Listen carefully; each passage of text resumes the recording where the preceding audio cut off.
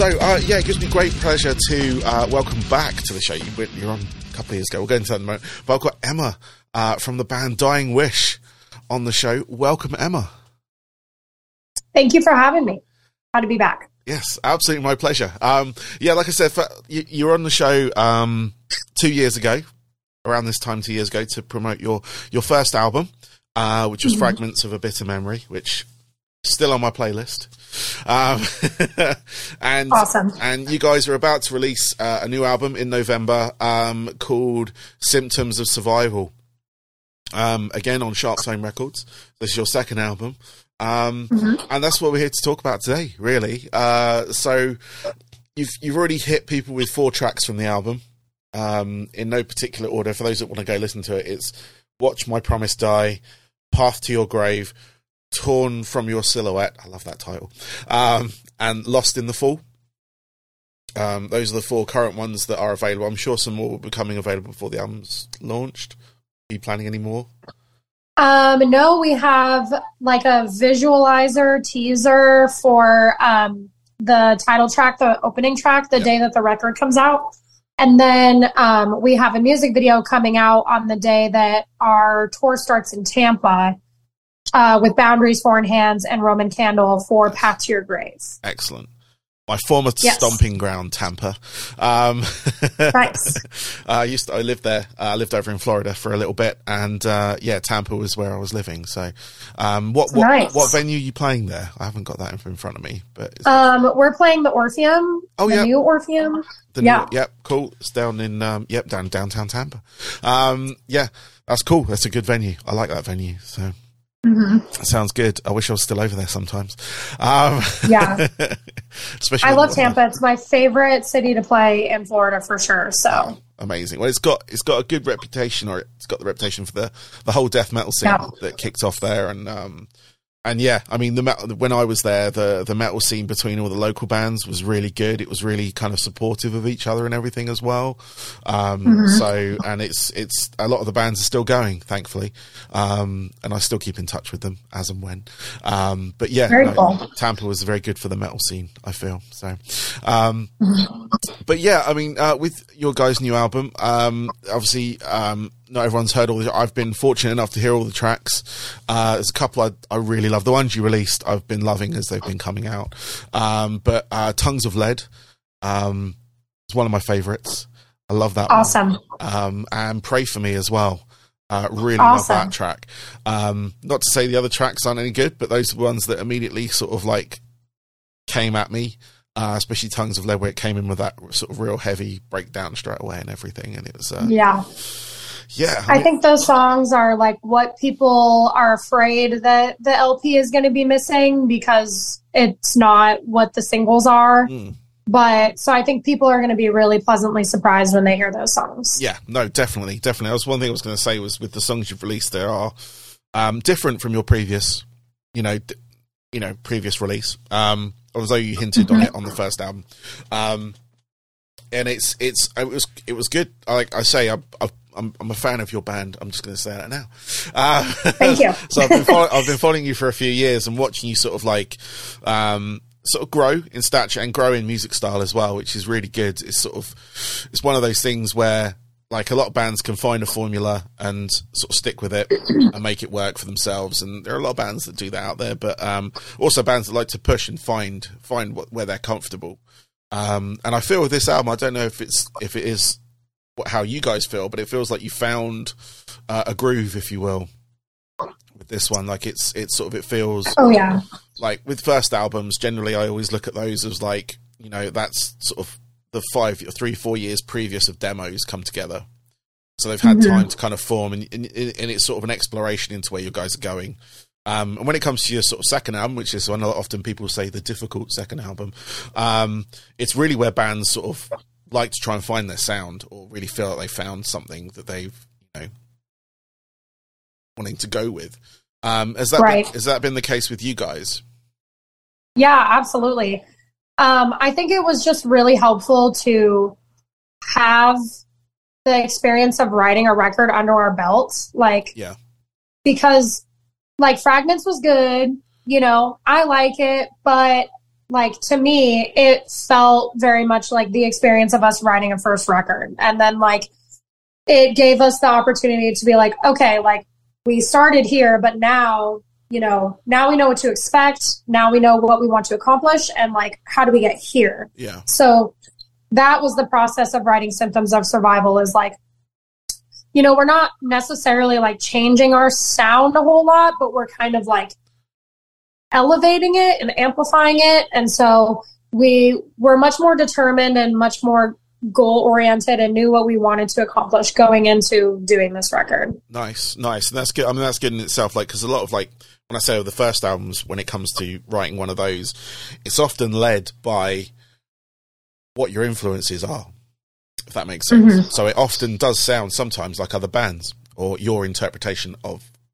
another band, or collective of bands between the 4 or 5 of you. And yeah, like I said, with this one, it doesn't sound any particular, like, it doesn't sound like another sort of, you know, hardcore band, metalcore band. It sounds like something that, you know, sounds like Dying Wish, if you will. It has that kind of, you have almost a signature on it now, which will obviously progress and build as you sort of progress in your career and everything. But yeah, I know it was just something when I was this, because I've had it on I've actually had it on repeat, to be honest with you.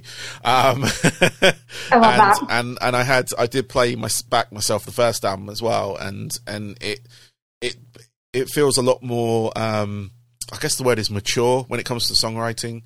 Obviously with the first album, you did tackle the sort of mental health aspects of everything, because I think we were just coming out of COVID at that point, so it was very forefront. Yeah, it was 2021, so it was very, like, you know, in the front of everyone's brain of that sort of experience. And now we've had time to kind of almost digest it. I don't think we're quite over it. I don't think we will be for a while. Yeah. But you know, there's like, and I can feel that in your writing. Like there's some aspect of that, and obviously with the title being Symptoms of Survival, it does play on that side of it as well. Was that something that you guys wanted to sort of keep going with, the sort of that sort of topic within your music? Yeah, I mean, I don't think I'll ever not talk about like personal things or like mental health or like things like that, but I did think that it was really important to cover, you know, my growth within my life and my situations in the past 3 years since we did the first record. You know, the process of sharing fragments really helped me, you know, process and get through a lot of things in my life. And I feel I'm in a better place. And I know that it's important for people to hear things that relate to, like, about depression, but I also think that it's important for people to hear things about getting better too. Yeah. So like wanted to write about that, but like without making it like quote unquote corny, I guess. Yeah. So that was a lot of it, but also just like a lot of it is realism, you know, about the suffering in the world. And it's a lot less depressing and a lot more of just like, this is the circumstance. Like, you know, I think it makes it a little bit more palatable and digestible. But I also liked writing it from a little bit of a different experience, like a perspective that way too. Yeah. No, definitely. I mean, it definitely comes across that way. And like I say, the sort of more palatable aspects, obviously, it becomes more relatable for a lot of people, because obviously you can have, obviously it's from your perspective of the situations and things, of all that kind of stuff. But if you make it more, I guess the word broad is the word, sort of across more spectrums, and sort of being able to write that as well. That's the key, because obviously you can be like, as an artist, most of them are self-centered. They like to write about themselves and express their feelings and things like that, which is, you know, totally valid. I've been in that position. I still am. I'm making music again. So, you know, I'm in that position, and it, you know, and then to be able to do that and then make it more relatable, because obviously your personal experience is one thing. You can tell people about your experiences, but, you know, someone else, you know, a lot of people may not have ever had that particular experience, like being in a band, for instance, and things you might encounter doing that within the music industry, coming out of what we did in COVID, and how like the music industry changed and how the music situation changed, how many venues disappeared, how many more sort of like opened up or attempted to open up, and all that kind of stuff, all the sort of protocols you've now got to follow. And it does weigh heavy, because you're like, what do I do now? What if I get this wrong? What if I say something or do something that that suddenly alienates me? Right. But having that more broader kind of like perspective on it is really good, because it kind of really does open up to everyone. Right.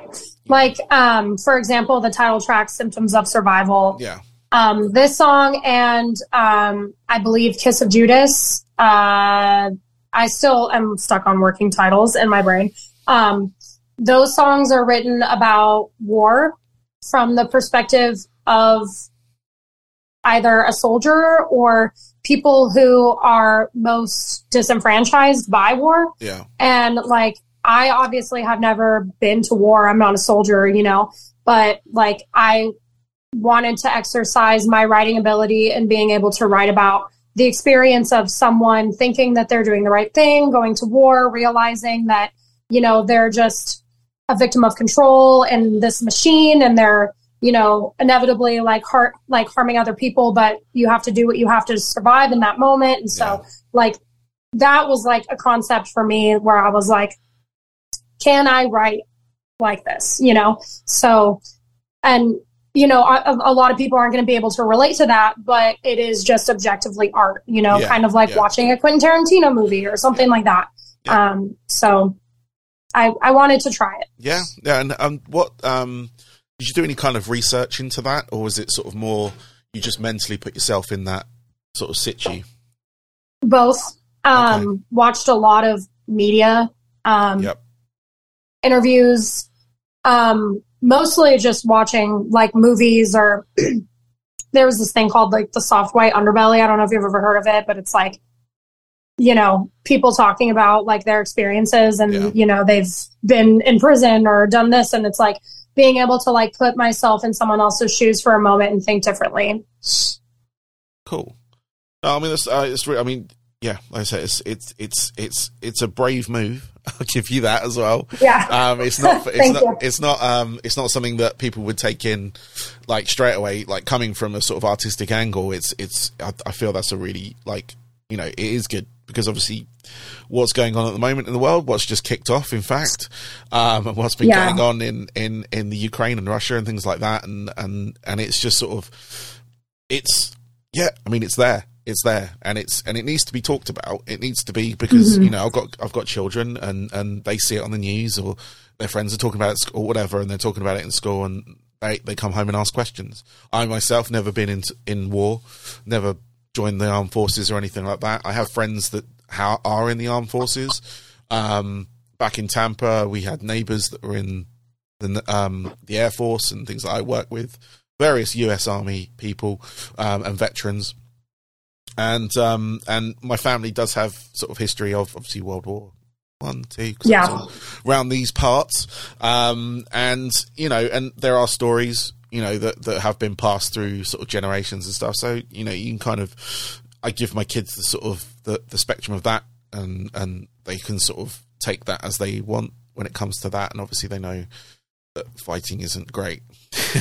Right. On that front. Nobody wins in war. I think that's the main thing we need to talk about. No, you know? Exactly. The only way to win is not to play, you know, on that front. And I think what was that from? War Games. I don't know if you've seen that movie from the 80s. It teach the computer to play tic-tac-toe. But yeah, no, it was, it is an awful situation at the moment. And it's, you know, I don't know. I don't know where to put it, because you know, I see it on television, and you don't know what perspective to take when you come off the television, because one way's telling one story, the other one's telling the other story, and you're just kind of like, not that I want to take sides, but, you know, why is this happening? You know, what is the reasoning behind all this? But yeah, not to talk about this forever, because I could talk about it forever, but I think that it's important when it says, if you mourn the loss of a civilian on one side more than the other, then propaganda is working on you. Yes. And like, I don't think that the issue here, like, obviously none of us want civilians to die. And like, and for anyone to stoop to any level and think that that's what the general people want is inaccurate. It's everything else going on, which is just so convoluted and just terrifying. Yeah. But yeah. And anyways, I digress. Yes. No, I mean, it's like I say, I mean, it's just going to be documented in wherever the podcast history goes into, but it's, it's an awful situation. But yeah, I mean, obviously, let's talk about your music and your band a bit more. So obviously, you mentioned you got a tour coming up, and is that across the sort of States tour, or are you bringing it over to Europe? It's a full US. Yeah. But I guarantee you, we will be in Europe at least once next year. Cool. Okay. Yes. Is that cryptic, or is that confirmed, or is that like? You can't say I mean, I can't like say anything yet. Okay. I can't like spill the beans on like details, but the plan is to be in Europe next year for sure. Okay, cool. Excellent. Well, I do, I want to come see you guys. And I think, did you play the UK recently? Was it? We did with Counterparts in May. That was it. Yeah. Yeah. I think I can't remember my excuse for not going, but, we'll be back. Yeah. Yes. No, I was going to say next time you're here, I'm attending more shows than I was before, and health being the main sort of concern of mine at the moment. We'll see how that goes. It's nothing major. Sorry to hear that. It's all right. It's nothing major. It's just inconvenient. That's all. So it's understood. Yeah. Yeah. I was going to say, what have you done to your fingers? Obviously. I had to get surgery because I had my tendon severed in my hand. Oh shit. Okay. Yeah. So I can't bend my hand more than that. Oh wow. Okay. So I'm working on it, but yeah, I feel you. Just inconvenient. Yeah. Yeah, it's just inconvenient. Mine's more of a back problem, so it's just sort of physio and all that kind of stuff. And I'm on multiple sort of tablets at the moment, so it's just kind of. Oh, sorry. Yeah, it's all right. Thank you. So obviously, with this tour, what can the fans expect from it? Obviously, you're going to be playing stuff off your first album and things like that, but how much of the second album are you going to be exposing the people to? A lot of it. Yeah. A majority of it. There's just so many songs off of that are going to be fun live. 4 out of 11 songs, which means about half of the songs we're going to play off the record are already out. So I think people are at least already going to know them. Yeah. And like, we're just really proud of this stuff. We're going to play a couple songs off of Fragments, like maybe definitely play Fragments, Innate, and Hollowed. Cool. But there's that. And also, if you want to stick around, we've talked about the possibility of playing a song from The Split at the end. So maybe. We'll see. Okay. We'll see how that goes. We haven't rehearsed it yet, so I don't know the words. But yeah. Okay, cool. Well, that's something to look forward to on that. So I've got one question left for you, if that's all right. I mean, I'll let you get on with the rest of your evening or day. What time is it there? Okay. It's like 1. It's like 1. Okay, cool. I think. All right. Yeah. A few hours behind me then, that's fine. So basically, because I think the first time around when I had you on, I asked you, I think the 3 records that were most pivotal for you and your sort of hobbies away from music, which are my standard kind of like enders. So I had to think of another one because you've already answered that. So what I would like to find out actually is, who would you sort of love to work with in music? So if you could like have a guest on the album or write songs with another band or someone like that, who would you love to work with? Who would be your sort of like ultimate? It would be Adam D and Howard Jones. Okay. And that's Killswitch, isn't it?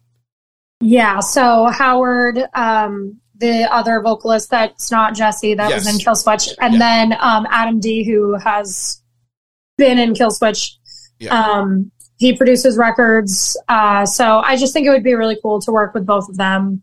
Cool. Yeah, I mean, when you say Howard Jones in this country, there is an 80s pop star called Howard Jones. Yeah. So it's often... That's funny. There's a mayoral candidate here named Howard Jones, so I see the signs. Yeah. Oh, that's amazing. No, I'd love to hear that, actually. That would be a great contrast in sort of vocal styles and things, like especially with his his sort of huge range that he has. I love it. He's like my number one. Yeah, he was. I loved him in Killswitch. I love him with. Is it Pass the Torch? Light the Torch. Light the Torch. That was it. Sorry. Yeah. No, that's okay. I love that, like him in that, and when Killswitch got Jesse back, and then they did the track together. That was amazing. I don't know why that's kind of like. I don't know if it got like. I don't know. It doesn't feel like it got enough exposure than it should have. Like it's a great track. The video is fantastic because it teases it but yeah, just that moment of having like the original singer, the guy that replaced him, and then the original singer come back and pass it back over and stuff, and it was just like it was literally like they were passing the torch. I think that's where I got that from. Yeah. But yeah, no, I mean that would be great. I mean if that ever happens for you, that would be amazing. Yeah, you know, and hopefully it will. I would love to hear that on that front. But Emma, thank you very much. I appreciate your time. Good luck with the album and the tour. Hopefully I will be seeing you guys over in the UK. And you come over here hopefully sometime next year or whenever you have it planned. But I will try and be there. And yeah, you have a good rest of your day. Thank you so much for having me, and I will see you soon. Thank you. My pleasure. Bye-bye. Alrighty. Bye.